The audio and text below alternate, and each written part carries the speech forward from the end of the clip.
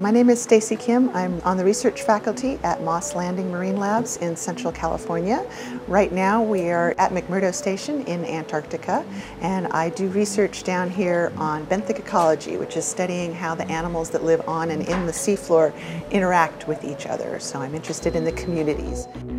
The water here is minus 1.8 degrees C, about 29 degrees Fahrenheit, so it's pretty darn cold. It's below freezing. And the parts of your skin that are exposed when you jump in as a diver are your lips and a little bit of skin on your face. And when you first jump in, the stinging, the sense of needles, ice crystals coming into your face is really shocking. And it takes a few seconds for your lips to actually go numb so that you no longer feel that pain. When you first jump in the water, you're going down through a tube of ice, and it's the hole that's been drilled by the drill rig or melted by the HOTC rig, and so you see right in front of you a wall of ice, and you can see all the crystals and all the layers that are in it. And this is also the time when you're checking your gauges and making sure that everything's good, and you're feeling the pain in your lips. But then you come out below the ice and your vista just opens out, and we have such incredible visibility down here. 300 meters is not too uncommon. So you get a sense of flying in a way that you don't get it anywhere else when you're diving, because you can actually see hills and valleys and mountains and cliffs in the underwater landscape, which you can't see anywhere else that I've been diving. It's a really incredible experience. This is the latest tool in an arsenal of tools that we use to do marine science study. This was built by the team of engineers that's here with me in the room.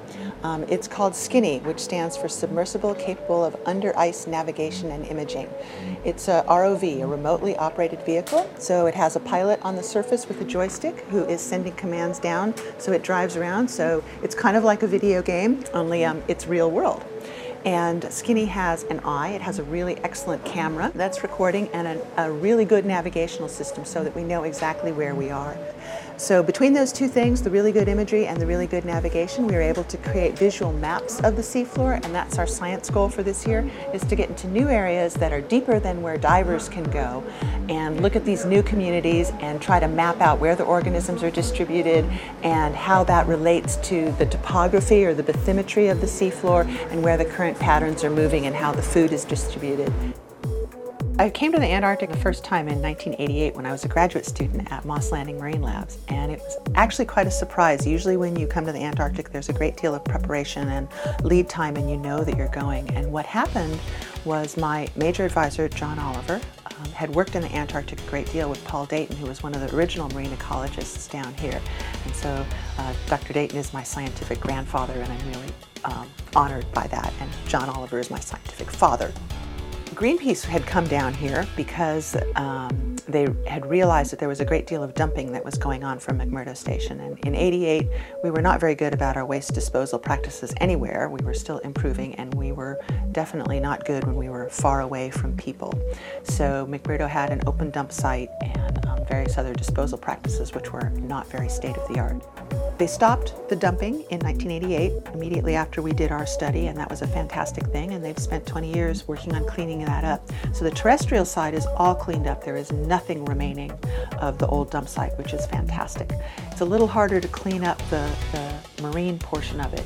We just don't have the technology to clean that area up without spreading the contamination over a larger area. So our best efforts right now are to leave it alone and keep an eye on it, and as technology improves, maybe we'll find a way to remediate that area. As an ecologist, I really like working here because it's a fairly simple ecosystem, and it's also the most undisturbed ecosystem on our planet that remains. And so for trying to understand ecology before human impacts or without human impacts, this is a really good place to do that kind of work. And I think that's important because then we can understand what we humans are doing and where that's relevant and where we can work to minimize our impacts to keep the ecology of the planet working in harmony and keep ourselves as well as the rest of the planet happily moving along and working together.